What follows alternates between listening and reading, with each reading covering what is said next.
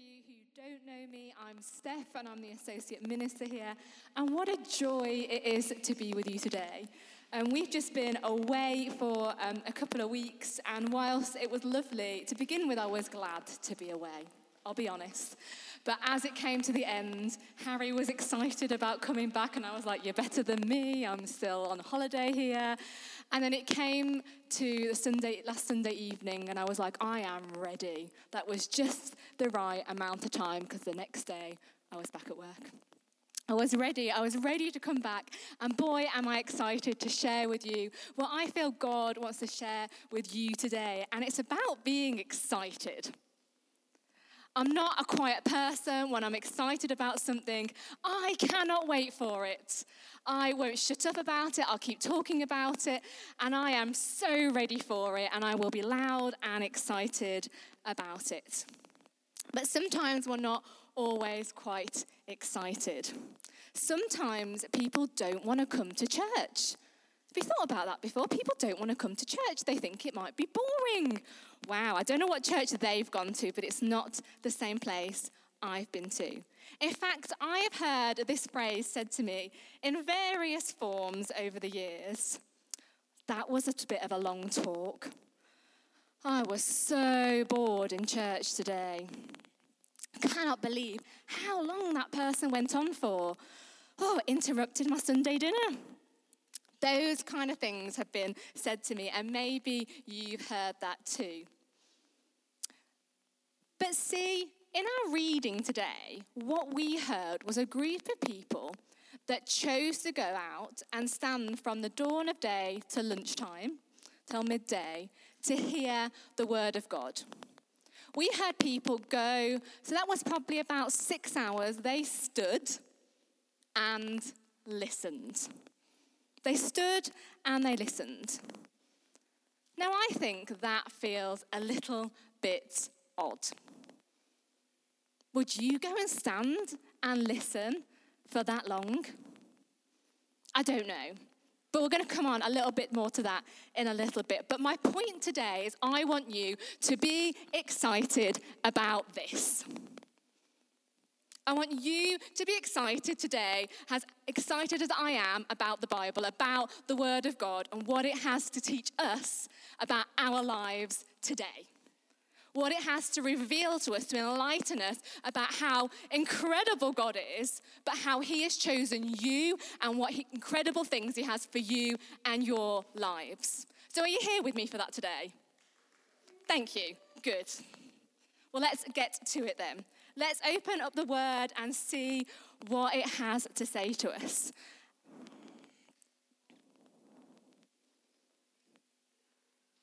So here we are. Until the end of the 7th chapter in the book of Nehemiah focuses on the people and the reconstruction of the wall. But by the beginning of Nehemiah, there is a realization that something is wrong in Jerusalem. The word of God has not become the center of the spirituality in this community. They have gone on building, fighting, building, and they've forgotten about the word of God. So they come to a point where they say, actually, this is what we need. We need to hear what God has for us. And this is where we are today. And we're not with Nehemiah now, we are with a man called Ezra. And all you really need to know about Ezra, that he's a Bible nerd. That is what you need to know. If you want to know a little bit more, Ezra was sent by a man called Artaxerxes, which was the king of Persia, and he was the same man that sent Nehemiah to rebuild the wall, and he sent him to bring the word of God into the community, because that was his thing. It was knowing the book of the law, the Pentateuch, the first 5 books that we have in our Bible, but that's what they had then. And he knew it really, really well. And this man is standing reading the Bible, the law of the Lord, as it's described in some versions. And this is really, I just think it's incredible that he stood and read for 6 hours. And that these people requested it, that there was an awareness of the people that the answers to their problems would be found in these words. in these words, that their problems could be solved by God. We don't see that today, do we? We don't see people think that their problems can be solved by the Bible. People think I'm mad that this is something that I rely on. I was only sharing the other day with Harry, who I'm married to, that his family think I'm an alien because I'm a Christian and a vicar. They think I'm really weird. You probably all think, well, she is a bit weird. But people think I'm really weird because the Bible is so important to my life. At school, I was classed as the weird one because I believed in Jesus, that this book not dictated, but I trusted in the way that I lived. And these people feel the same. And all the people came, including the children, including the women, stood there and came back to their homeland and gathered here. The people came back were those who wanted a better relationship with God, and they had gathered to hear the word of the law and his law. These people didn't stand having a natter with their mates, but they were listening, and they said amen and lifted their hands and bowed their heads. And they stood for probably about 6 hours. We can safely assume that those on the platform probably helped Ezra out and read with him. They helped people understand the word as well, just as I'm doing now, trying to unpack this with you. And everybody listened. I know I've said it, but everybody listened. They didn't sit and kind of stare off into the sun. It says they listened. Now, there's a few reasons why I think we might find this difficult to grasp. Why would you stand for 6 hours? Maybe you think, actually, no, totally get it, I could do that all day. Well done, but some people aren't as good and faithful Christians, or maybe as nerdy about the Bible as Ezra was. But the thing is, copies of the Bible weren't as readily available as they are now. So these people, to get the word of God, to hear the word of God, they had to go and hear it. They couldn't all read and write. There was no such thing as an audio book. They couldn't go and look at some artwork. That's the one thing that happened in history, that people went to look at artwork to go and find out about the Bible and about God. There was no other way than to go and listen to it. And this book was probably chained up to somewhere for a person to read out. And they had to rely on that person being there and being able to get close enough to even be able to hear it. So these people came and they listened. They came and they listened for 6 hours because that was the only way that they could hear the word of God. The last time I stood anywhere for 6 hours to hear something was in a muddy field because I wanted to hear the headline act at a festival. That was the last time I stood for that long. Some of you here probably think, oh yeah, amazing. I'd love to sit and listen to the Bible read out to me for 6 hours long. Some of you might be even thinking, oh yeah, I'd love to get down with my friends and discuss the Bible for 6 hours long. Brilliant. But in reality, the most we can properly handle is reading a little bit of the Bible a day and listening to a talk for about 10 to 20 minutes. That's probably about what our attention span can take in.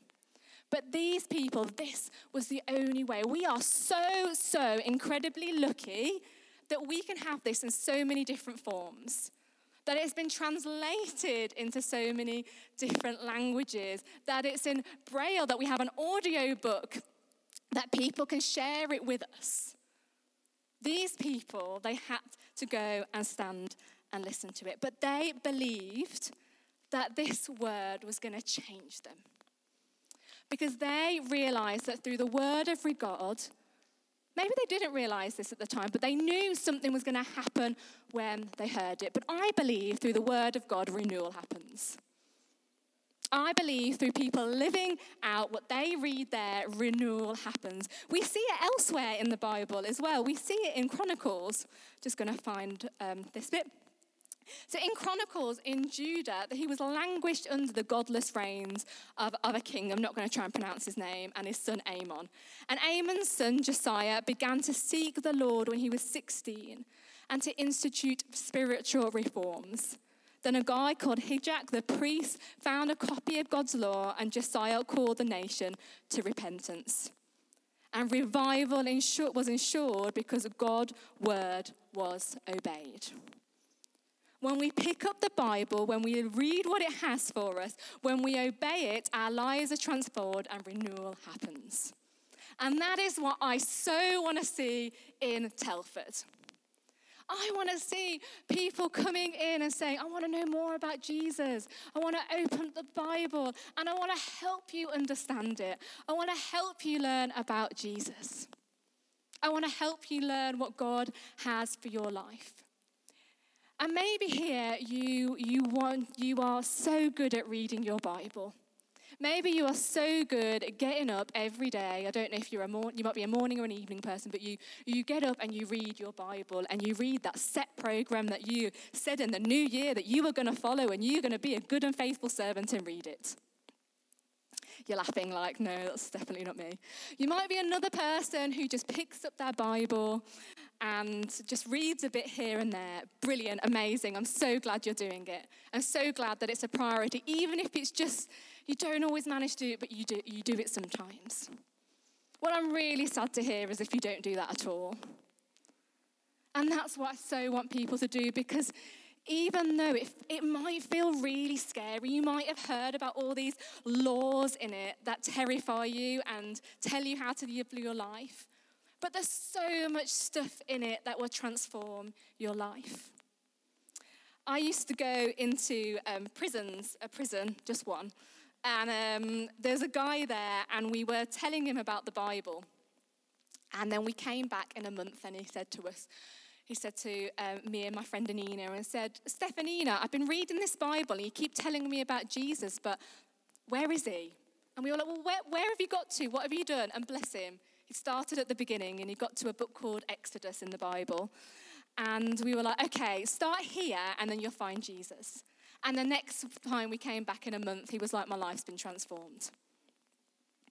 Because I tell you now, if you've never picked up the Bible, don't just start at the very beginning. I know Julie Andrews thinks it's a good place to start, but it's not always the best place to start. Sometimes we need to go a little bit further, and maybe the Gospels might be a good place. The Bible is amazing. Now let's get back. Yeah, there we go.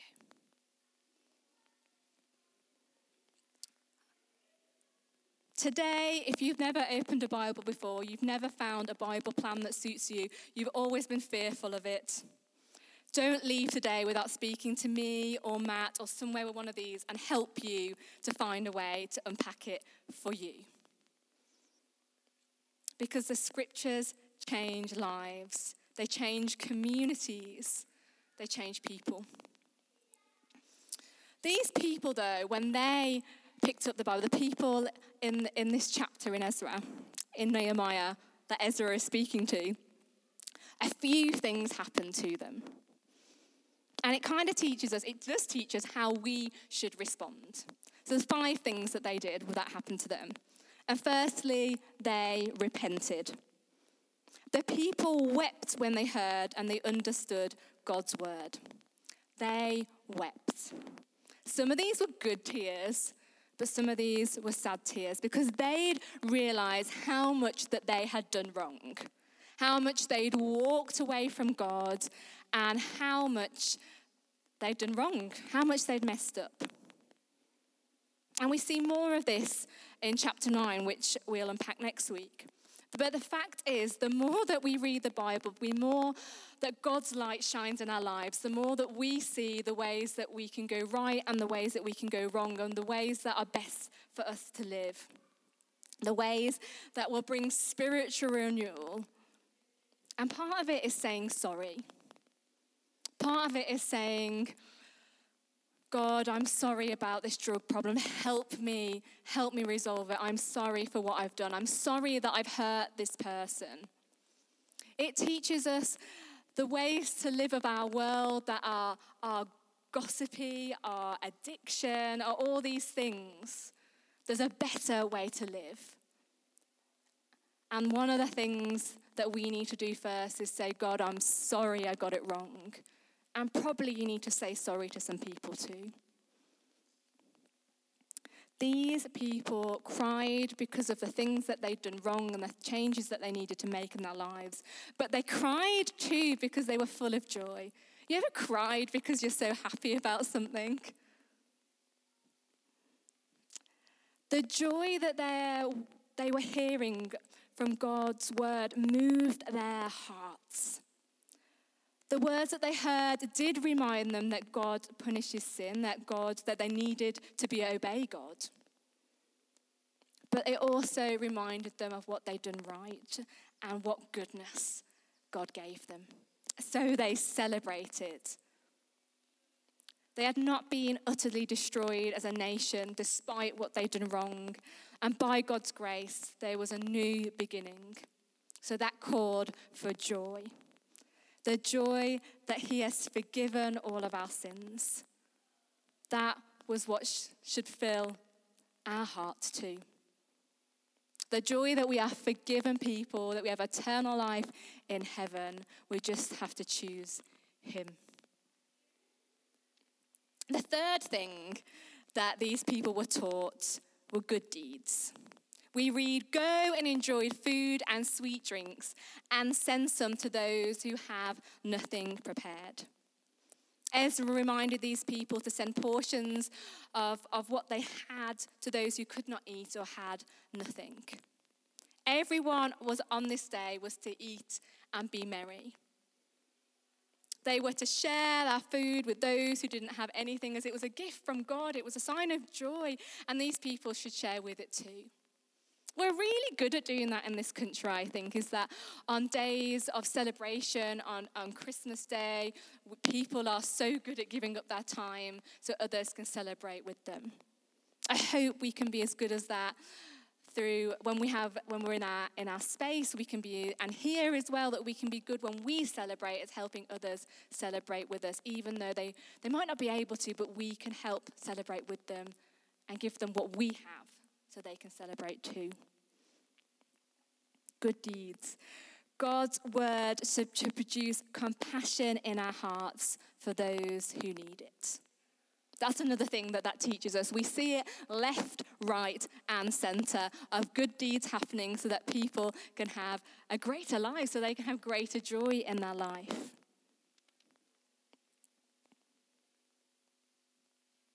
The next thing that these people learn is obedience. That's the fourth thing. The people heard in the reading of the holy law that they should observe the Feast of Booths.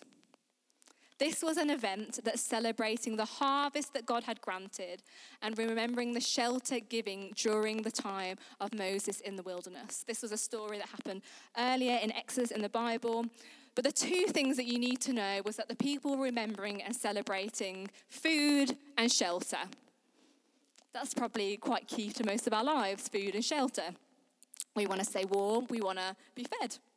And this is what they're remembering here as celebrating. And since it was only 2 weeks away, they immediately made preparations to do it. And the Israelites had not celebrated the Feast of Booths like this since the time of Joshua, which is a few books back. This was beautiful, simple obedience. Their attitude was that God had said it, so we will do it. Even though tradition did not tell them to keep this feast, they relied on God's words, not on tradition. That is something we see a lot, isn't it? Oh, we'll do this in church. We'll keep these frilly things. And we'll do it this way because this is the way that we've always done it. Did you know that there's a few reasons? So one of the reasons you have a bar here, that was to keep out livestock from entering the sanctuary. You've got all your things over your communion, so no bat droppings get in it. We keep these things in place, and we've just kept them. No real explanation, but instead of doing things because of tradition, let's do things because God has called us to do it. If God says, let's get rid of these robes, these fancy things, so that people can find us more accessible, let's get rid of them. Let's do more things. You can tell the things that annoy me, can't you? Let's do the things that God calls us to do. Let's step out into the community. And if that means we do all these weird things, all these normal things to the outside world, and it means we're going to reach people, it means we're obeying what God wants us to do, let's do them. And the last thing God calls them to do is worship. The Feast of Booths lasted a whole week, and every day it consisted of more reading of God's law, yes, more reading, culminating in a gathering on the final day. In other words, they did a lot of rejoicing, that they did a lot of celebrating God, and they did a lot of learning from God. Wouldn't that be cool if every party we had was like that? We heard the word of God, and then we ate and we were merry. That would be cool, wouldn't it? Well, like I said, I am a bit weird. These people also camped in their temporary shelters as they'd been called to do. I was telling Matt this morning that I imagine these temporary shelters like something out of Hawaii with like straw things, probably nothing like that, but that's what I decided they'd look like when preparing for this. And they reflected back on God's faithful dealings with their nation, in spite of their sins. And so they were filled with thanks and love towards God. That was another part of their celebration. Imagine if that was also what was ours. We all spent time just reflecting and thanking God for what he had done for us. The reading, the reflection, the study and preaching of God's word should produce in us a heart of worship as we reflect on his abundant mercies towards us. Friends, this Bible, this story, tells us that we have two choices in the way that we live our lives. We can either go the way of the world and what that tells us to do. We can look on our social media, we can hear what our friends say, and we can go and do what they suggest we do. Or we can pick up our Bibles, we can open them, we can read them, and we can ask God earnestly, Lord, speak to me through your word. What do you have for me? It's funny, my friends and I always say when we're struggling, we read the Bible and we ask God to help. And it's funny because it normally helps. And normally things get better. Even in the most difficult times and situations. I get that picking up our Bibles can be hard. I get that wanting to hear talks and stuff can feel really difficult. But this scripture here today shows us how renewals began, how lives were transformed. So please don't ignore this gift that we have. Instead, pick it up.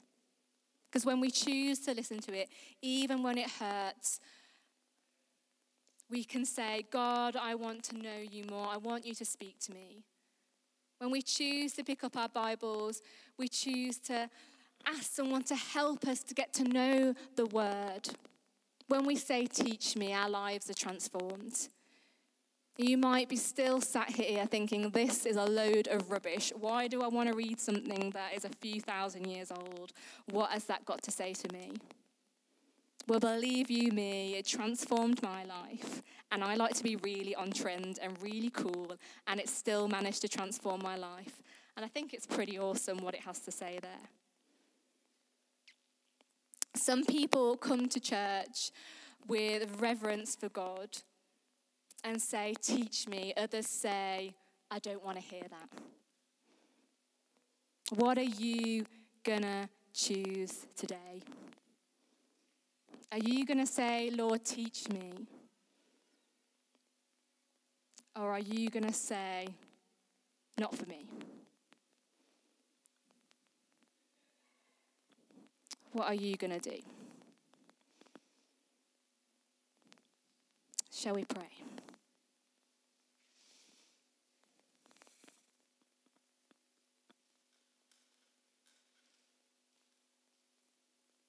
Lord, we thank you for the gift of your word.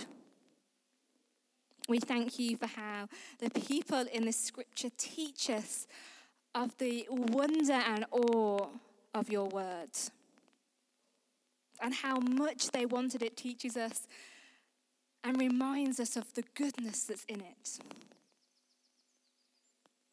And I pray today, Lord, I pray that we here will be enlightened and our whole world's transformed by your word.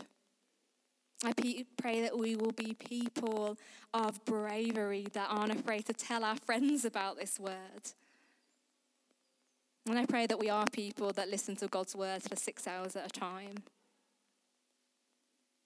And Lord, I ask for those of us here today that find it, or have never even looked at the Bible. I pray, God, that you will stir their hearts today to help them find it easier to open up this book, or find a way to ask someone, help me, I want to know more. Amen.